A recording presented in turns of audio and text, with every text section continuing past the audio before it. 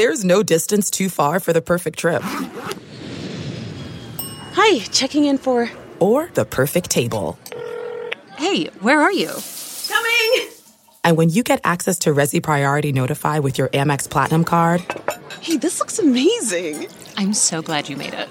And travel benefits at fine hotels and resorts booked through Amex Travel, it's worth the trip. That's the powerful backing of American Express. Terms apply. Learn more at americanexpress.com/withAmex.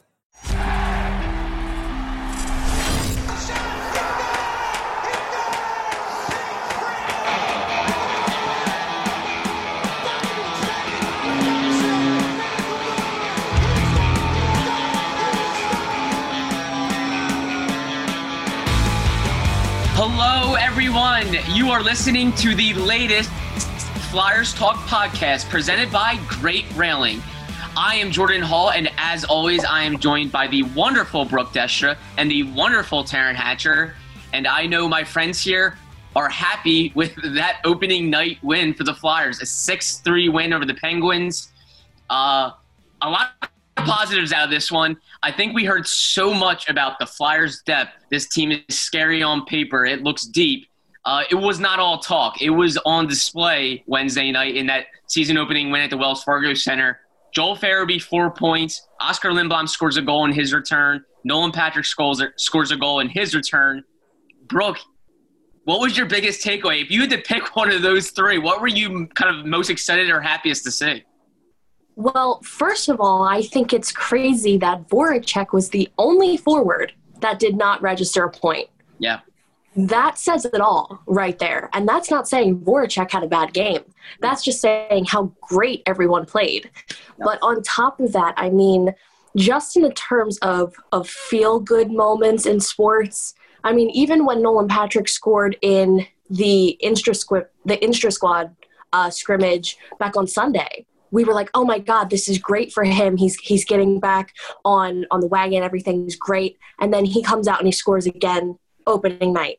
And then, I mean, come on. The fact that they changed the scoring from Konechny to Lindblom, it goes to show you that I just felt so happy for the both of them, because I'm sure that it felt great. And Lindblom was saying all throughout training camp how, you know, he wants to help the Flyers as quickly and as much as he can. And to do that on opening night, I mean, you couldn't ask for anything better. So it was feel-good hockey, and it was dominant hockey. And, oh, man, way to set the scene for the 2021 season. Yeah, and now the Flyers are 5-0 in their last 5 season openers, so they have a tendency to, I think, get fans excited with a nice little opener. But I think we learned last season with the season opening win in Prague over the Blackhawks that that wasn't a mirage. That team was pretty good, and they were going to do something later in the season, and they did. Same with these Flyers. I don't think this is just it's no fluke. I think this team is deep, and they can put up 6 goals. Taryn, your biggest takeaway from that season opening win? I mean, the thing is that is so reassuring to me is that some of the biggest storylines coming out of that game aren't even the biggest storylines in my mind. I mean, the power play, Jordan, you had a great stat last night. The Flyers were 4 for 52 in the return to play tournament on the power play, and they were 2 for 2 after the first period. Like I said, that was Jordan's stat that I just totally pulled here. You know, and that, I mean, that power play looked impressive. The other thing, and I still don't think it's talked about enough, was I thought Joel Farabee looked so good in that intra-squad scrimmage. He was the beginning of the sequence on both of Kevin Hayes' goals. Like, he started those sequences. And I get that sometimes the secondary assist guy, like, they don't get the same mention, but he was kind of the maestro of both of those goals. And then last night, he was the maestro that the way he handled the puck just long enough to draw defenders towards him and then dish it off to Gustafsson, who one-times it, and that's how they score both of their JVR's goal and Nolan Patrick's goal. That started with Joel again, and then Joel ends with 4 points and gets his own goal. You know, it's some of these storylines, not to mention, oh, by the way, we didn't even talk about, I know Sidney Crosby had like a weird goal that by all means, I think if any other players in that situation with Carter, it's a scare. It's not a goal that requires so much hand-eye coordination to stop a puck out of the air like that so that it's dead on the ice in front of you and then one hand backhanded into the goal. If that's not Sidney Crosby, that doesn't happen like that. But Sidney Crosby, whether it was on the power play or 5-on-5, did not stand out. And Malkin was bad. So, and we didn't even talk about it. We didn't even talk about it because there were so many other positives to talk about. So I don't want to get, too high on game one. But, for me, there were a lot of question marks about what the Penguins and even the Bruins were going to look like this year. Given their off season or the Penguins in the bubble and the way they performed this, that, and the next thing. I wasn't sure. And obviously this game was more back and forth than the score shows for 2 periods and 5 minutes. But at the end of the day, when you have your fourth liners going out there and putting together maybe the prettiest sequence of the game to score a goal on Michael Raffl's goal, and then you just break things wide open. It's always a great sight to see. I mean, there's so many positives that you could pull from last night's game. So true. You look at that fourth line, fans and the team, everyone loves that fourth line. Those are some good players. Michael Raffl's been in the league for a while. He's been with the Flyers. He can score goals. Scott Lawton led the team in the return to play tournament with 5 goals. We know he can climb the lineup. Nicolas Aube-Kubel is such a good compliment, such a good bottom 6 player. That's their fourth line. There is a lot of excitement about the depth. And I was one that said, hey, I want to see it first. I want to see it. It looks good on paper, but I want to see it. And they put it on display. Joel Farabee was 11th on the Flyers last season in points. He had 4, leads the team. He never had more than leads the league right now. Leads the league. I know it's half the league hasn't played yet, but I'll take what we can get. I mean, Joel is a really underrated storyline in camp. I think because there's just so many other headlines that grab readers first. So those are the things that you touch on first.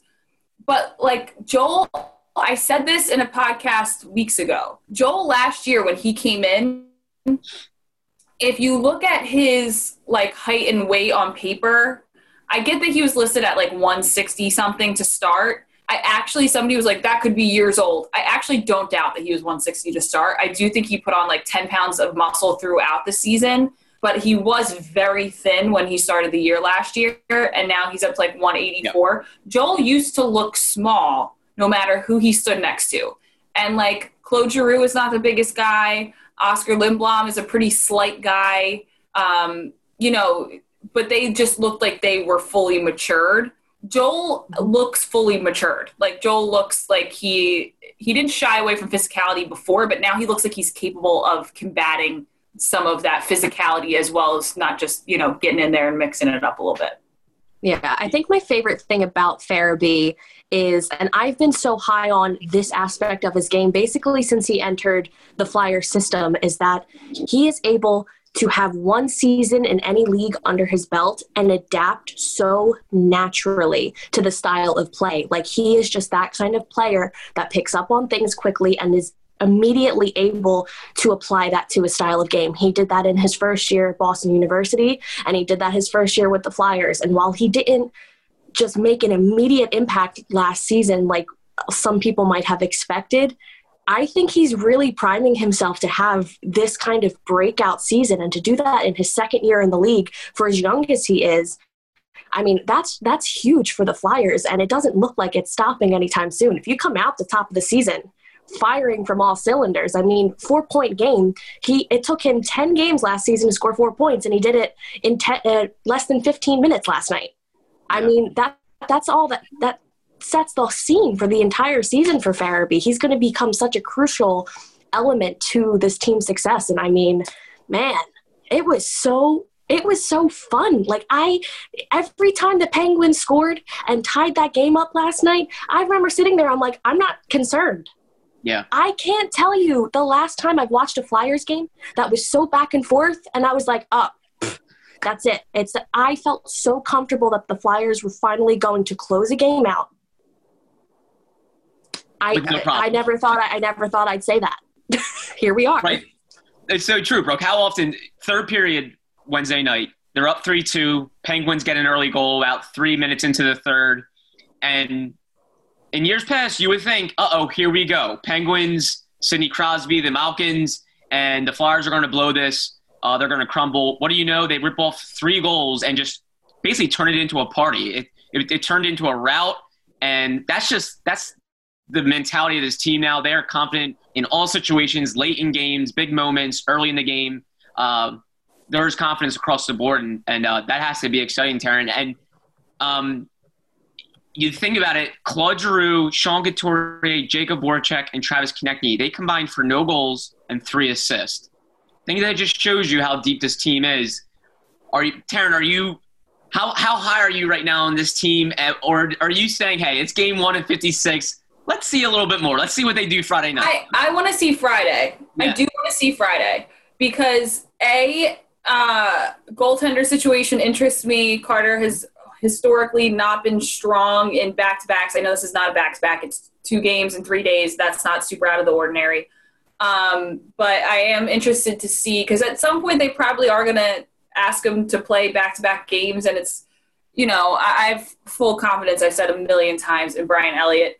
But I do want to see what they do, because you also want to, we don't really think about this as an issue with Alain Vigneault, and we're very fortunate that we have Alain Vigneault as a coach of this team.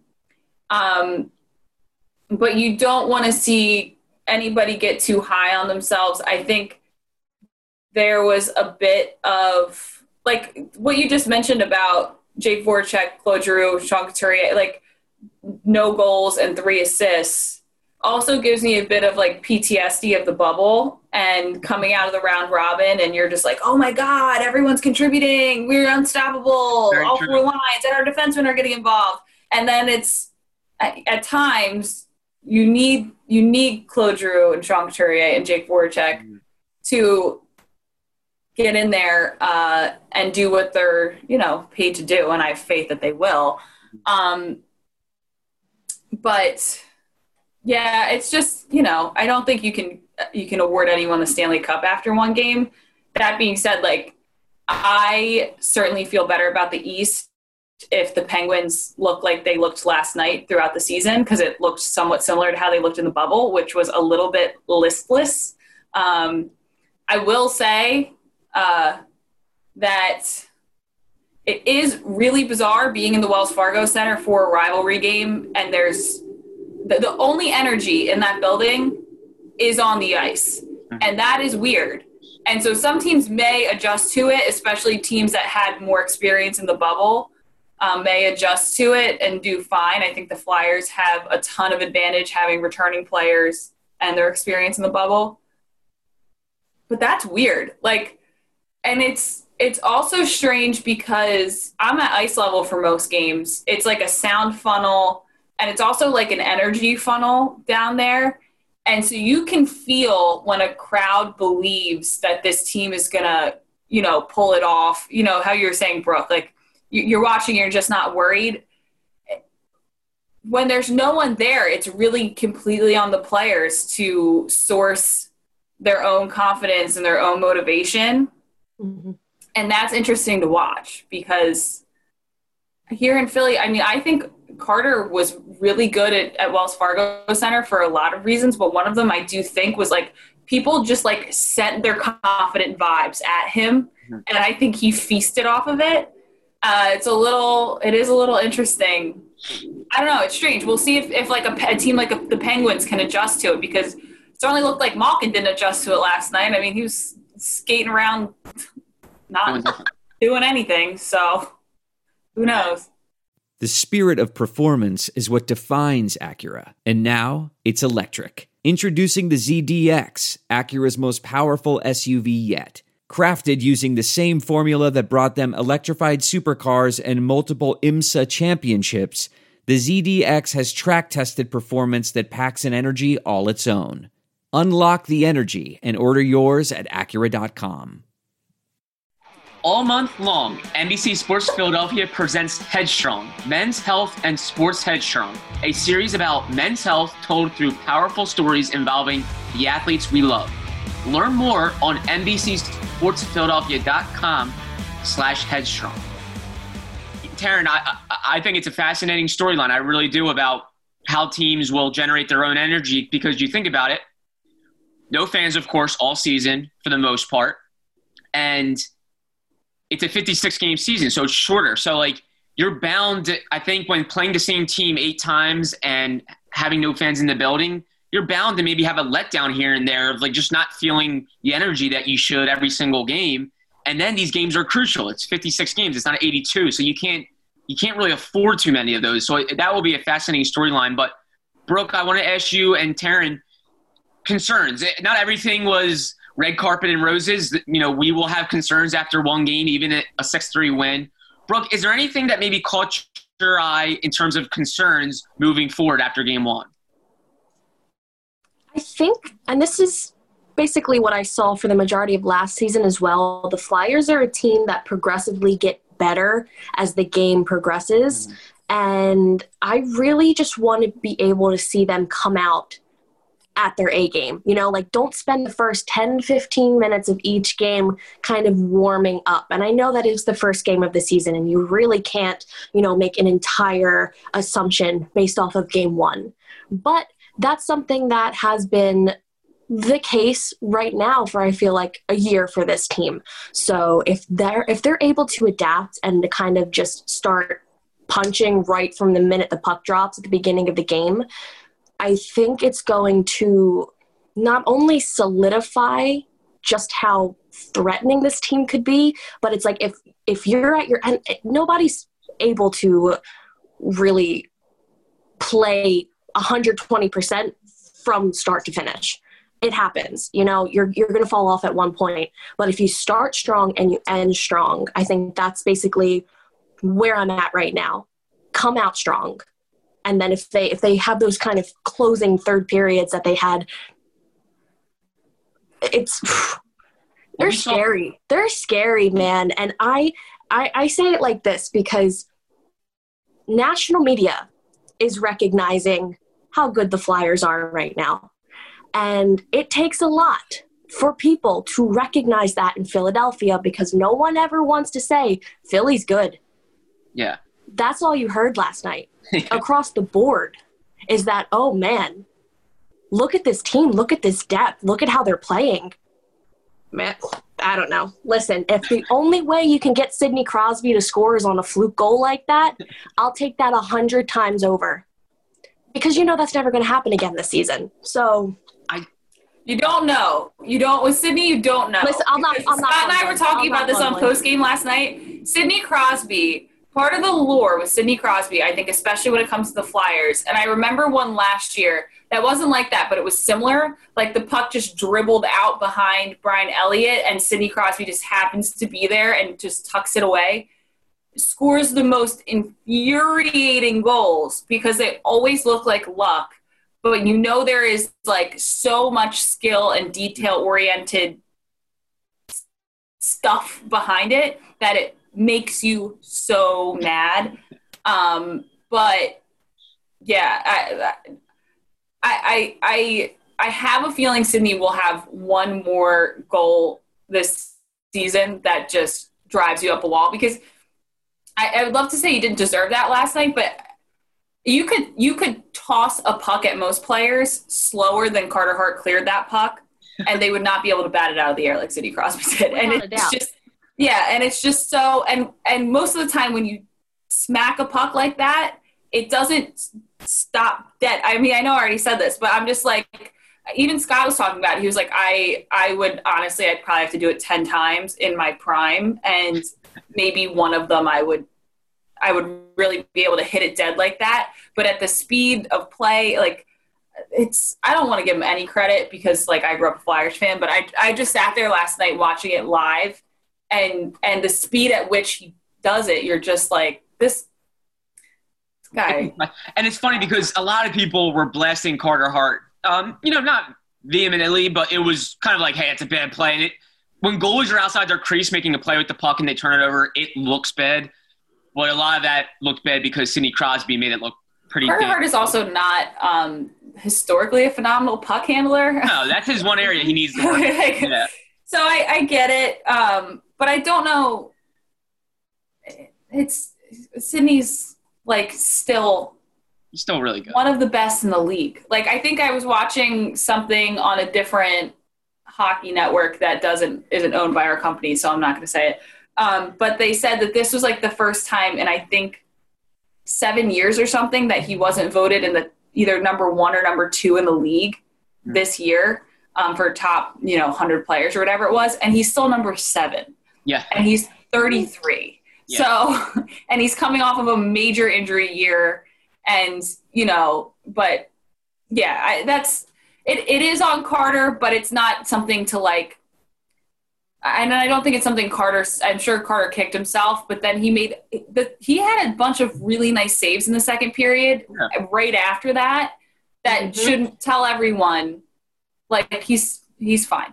Yeah. It's funny. I was telling myself, I'm like, the one thing that kind of stuck out to me when I was trying to maybe look for negatives, I was like, I didn't think Carter played his best game. He still made 31 saves on 34 shots. Like, he wasn't bad. We're just so used to seeing him be perfect. But, girls, I'm glad we're on this topic because I've been getting this sense, and Brooke, I'll start with you. It kind of started with last season when you notoriously have seen the Flyers kind of be a tier below the Caps, the Penguins, the Bruins, those teams with those big names that have won. And they really played well against all of those 3 teams. And a lot of those games, some of them were lopsided wins for the Flyers. And we had another one Wednesday, 6-3 over the Penguins, where Sidney Crosby and Evgeny Malkin, they kind of blend in a little bit. And it made me think that maybe those teams, maybe those windows are starting to close. And maybe the Flyers are starting to peak. And it's a cycle. The NHL is a cycle a lot. And it made me seriously think maybe the Caps window is closing. Maybe the Penguins window is closing on Malkin and Crosby. Maybe the Bruins with Bergeron and Marchand. Maybe they're starting to tail off a little bit, and maybe the Flyers are starting to climb. Do you sense that at all? Yeah. It's about damn time. But also, I can't sit here and just willingly write off the Penguins because of Crosby, and I can't write off the Capitals because of Ovechkin. No. That would be unrealistic. But that being said, it could be a hot take. People might roast me for this at the end of the season. I don't see the Penguins making the playoffs this year. Yeah. I don't. I think based off what 4 teams for you, what 4 teams in the East do you think off the top of your head right now, who are you thinking? Because that's a very fair point. The Penguins might be on the outside looking in. Yeah, so, I mean, I had in our predictions, I have that the Flyers are going to finish in the East second, which I thought that was being comfortable. I think they have a very strong chance of finishing top of the East if they play the way that they did Wednesday. But again, you can't make those assumptions based off of one game. Sure. You see the Bruins, you see the Capitals, and I think that it's that 4th spot that's going to go back and forth because, I mean, how can you not think that the Islanders are going to find their way back into the playoffs after they made the conference finals last year? Mm-hmm. So it's not, again, the East is the most ridiculous division in the league this year. It's nothing new. It's been that way for the past few years, but now you throw Boston in there. It's like you can never catch a break. But if this happened a few years ago, I'd be really mad. We're looking at it this year, and I'm like, you know what? Yes, it's tightly knit. The competition is high, but the Flyers can match it, if not top it. So I see a lot of things, but I don't see the Penguins making the playoffs this year. Ha ha ha. Thank God. Brooke is taking a lot of joy in saying that. I find so much joy when the Penguins lose, and it hasn't happened a lot. It happened a few times last year, but over the past few years, it has stunk. It's been crappy. I need to enjoy it. Let's start the season off on a high note. I think fans are going to be on board with Brooke there. Taryn, what about you? Do you think the Penguins could be on the outside looking in this division? Yeah, I mean, I was looking at I was listening to Elliot Friedman's podcast, and to me, like, he is gospel. He knows everything, and and he was saying there is two really good teams are not going to make the playoffs of the East. Two very good teams that would make the playoffs easily, if not win the division in any other division, will not make the playoffs. And there is a high probability it could be the Penguins or even the Bruins, given the loss of Chara and Torrey Krug. So there's, and Pasternak is dealing with an injury and literally just skated for the first time, I think a few days ago. Mm-hmm. And Patrice Bergeron is now, he's still Bergeron, and I think he's 46. Still always in the Selke conversation, but the perfection line at this point is showing hairline fractures, and you start. It's an average line. Well, let's rename them for this season. But they haven't been perfect for a minute. Yeah, but there's the biggest thing in the East that scares me. I think Washington still has a lot left in the tank. Obviously, I think it's the Flyers and Islanders, and I think that's actually the battle at the top of the division, because I just think that the Islanders give the Flyers fits like they do. Flyers should not play their best hockey by any means against the Islanders, obviously in the bubble. That being said, and Friedman had said this as well, the Islanders really built a team that's suited to navigating any kind of rough waters, because it's very much, this is your responsibility, this is your job, this is what you do, and they never stray. That is what they do. And there was talks about maybe Barzal not wanting to re-sign because that's not a fun brand of hockey for him to play, especially the way he plays the game and this, that, and the next thing and everything in between. But that does prepare a team for this situation, and I'll be very interested to see what they look like and how they play. But yeah, especially looking at a Pittsburgh team where the guys who normally draw your eye really, if you had told me, if you'd taken away numbers off all the jerseys, given where I was sitting, for probably 80% of the game, I couldn't have told you who was Crosby or who was Malkin, other than the fact that Malkin's a giant. So, and that's partially credit to the Flyers, especially 5-on-5. Really blended in. I'm sure that will change, though. My biggest concern, and you mentioned it before, is that some of these teams are going to take longer to ramp up to the speed of play, and some of them will get there. The Flyers look like they are kind of there. That's partially due to the fact that Alain Vigneault is the best preparation coach, I think, in the league. But my concern becomes, and that's why I said before I'd like to see a larger sample size before I say they're going to go to the Stanley Cup final, how they adjust when other teams ramp up to speed of play. You would hope at that point the Flyers have already adjusted to speed of play, so now they're ramping up to midseason form and, postseason form. But yeah, the Penguins are not in a great spot, and we mentioned it yesterday on the pregame show. Flyers have the 11th best odds to win the Stanley Cup, preseason odds, but they were the third most popular pick in that category by bettors. So behind the Blackhawks, which if you're putting your money on the Blackhawks, God bless your soul, but I don't know what you're watching. And I'm trying to think, and the Avs, that makes sense to me. The Avs are kind of Stanley Cup or bust at this point. But I see, if I look into the future, I think the Islanders are going to be a force to be reckoned with within this division, and I think the Flyers are as well. And I think the Caps get that third spot, and then it's Bruins and Penguins trying to figure it out, because I don't think Boston is who they were last year. And a lot of people don't think Boston is who they were last year. So we shall see. I want to tell you a story. It's a story about a scandal, broken relationships, gossip, rumors, money, corporate rivalry, and a broom. A performance-enhancing broom. My name is John Cullen.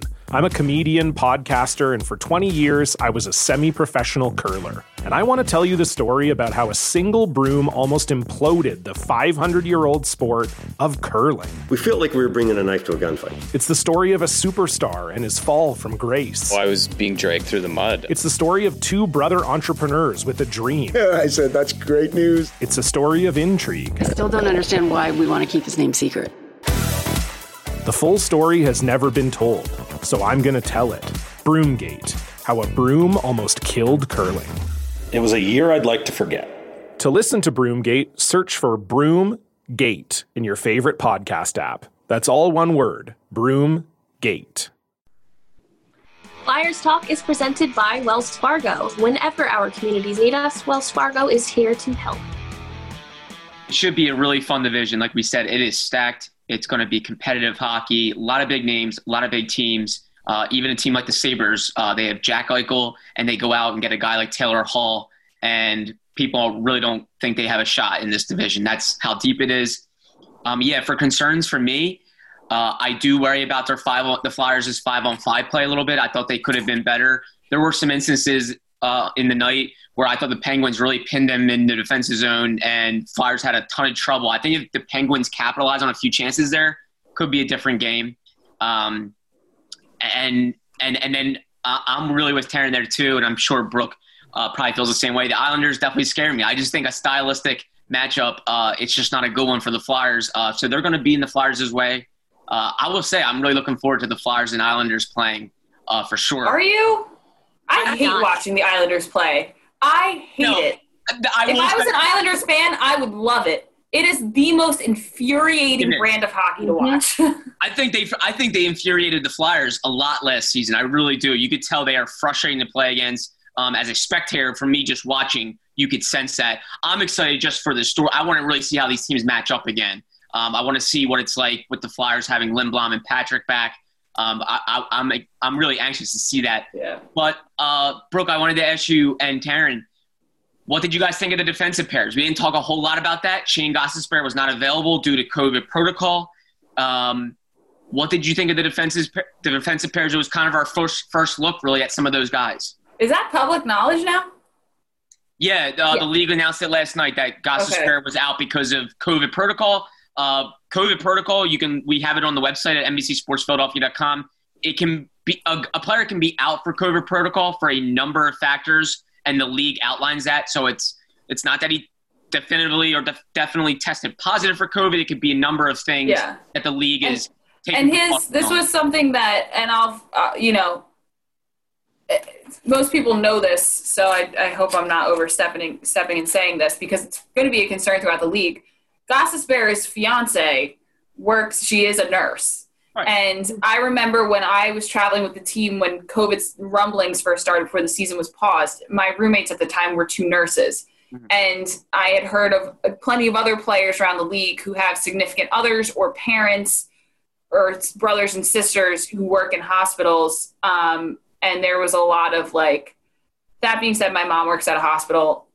All of the hospital workers she works with are fine. And if any of them get it, they say point blank 100% they did not get it at work. So, but it could be as simple as his fiance was exposed, vis-a-vis, et cetera, et cetera. But I don't know that that's the case. I have not heard anything about it. So but it's just an interesting storyline to keep track of throughout the league as we see it popping up all over the place. Especially teams hit hard like Dallas, that this is going to be a very real issue. You can't expect to ask a player to not see or be around certain family members, fiancés, if your kids go to school.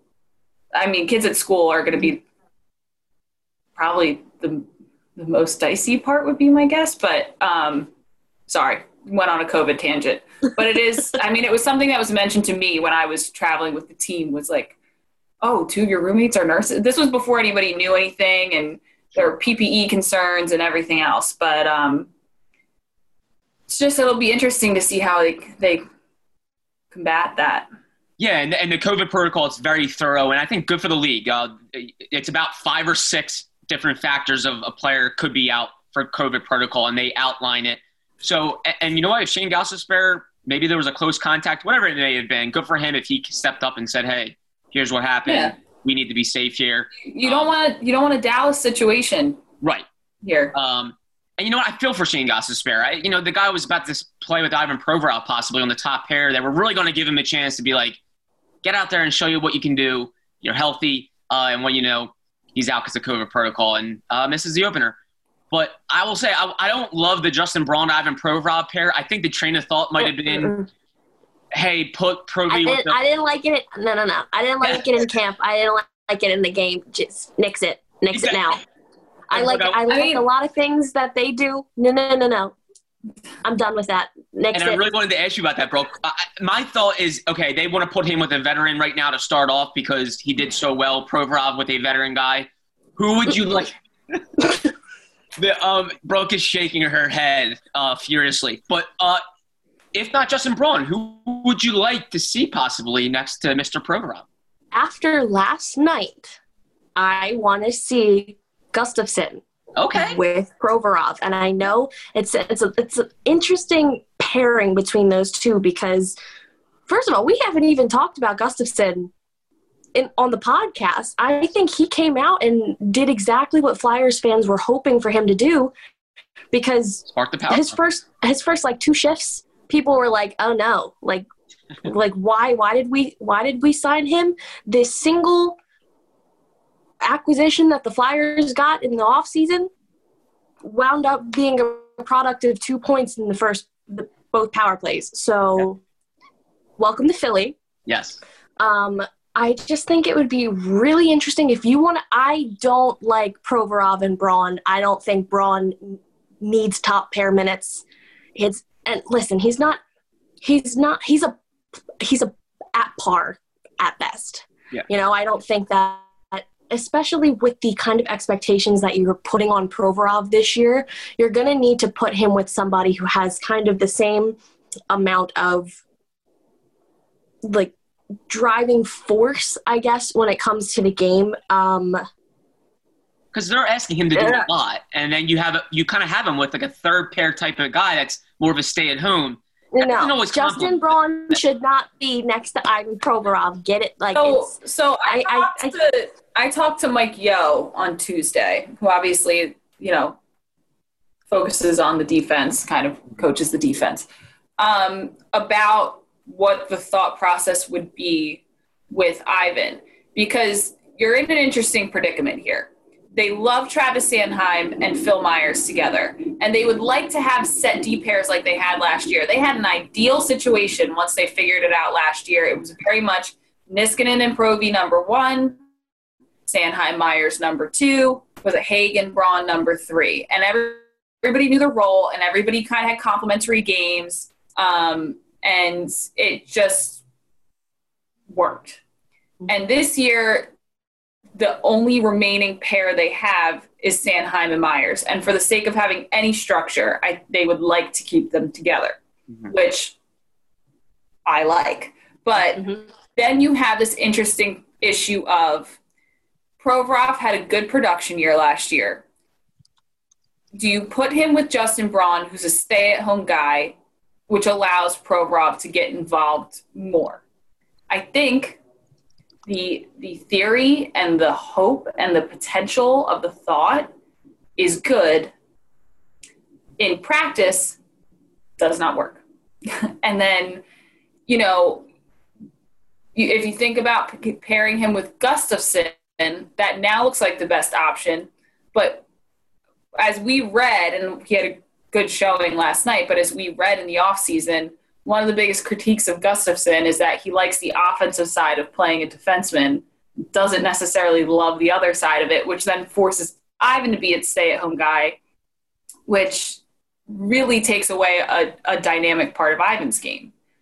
And I also, now that I'm looking at it, I really don't like the thought of having Robert Hagg and Justin Braun on the same line, because they are kind of very similar in play, like the stay-at-home kind of guy, the not show-offy kind of player.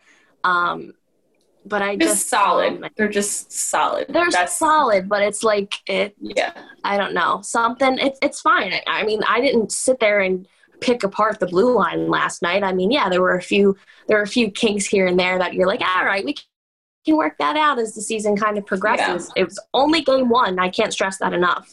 But this is where it'll be really interesting. This is where, I feel so badly for Shane, and I want so much for Shane to have a wonderful season. I mean, for so many reasons, everybody in that locker room wants Shane to do well. Like, he's just one of the most liked guys. I think he's a great guy, whatever. All of that is true. But you also sit there and you think back to when Shane had a breakout year. Unless I'm mistaken, he was with Provorov for most of that year, no? And he has a prime opportunity to have somewhat of a leash here to succeed, in part because the alternatives are not exactly ideal. And maybe they do break up that Sanheim-Myers pairing and try a Phil-Ivan pairing or a Travis-Ivan pairing. Maybe they do. But, having Travis and Phil on the ice at the same time is such a force to be reckoned with. The amount of ice they cover, the offensive capabilities of both of them at this point in their career. But yeah, I mean, the sooner the Flyers can get Shane Gostisbehere back, and hopefully he comes back in and he's, Shane, and he's feeling great and he's, all locked in. This would be such a phenomenal season for him to break out again. And I know the Flyers want it desperately because that would be the ideal. Because then you can have, Gustafsson and Haig as your third. Yeah, and they're playing together now. It's a pretty good third. It's a talented guy and a stay-at-home guy. It's like, Yeah, I mean, you've got a dynamic set all the way down, and then you're just packed in the forward group as well. Yeah. So, best wishes to Shane. Just really a bummer for him. Yeah. I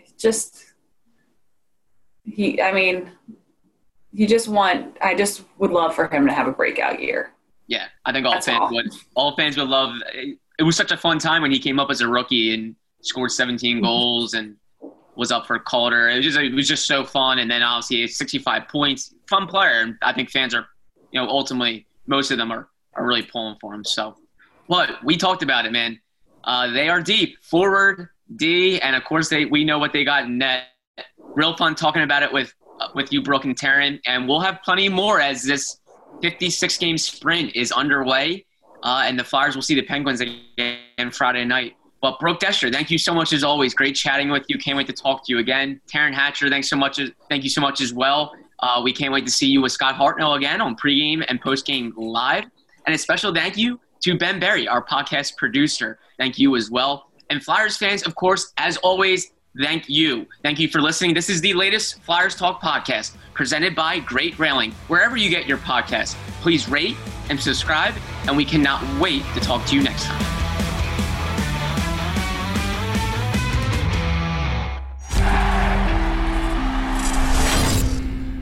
Look around. You can find cars like these on AutoTrader, like that car riding your tail.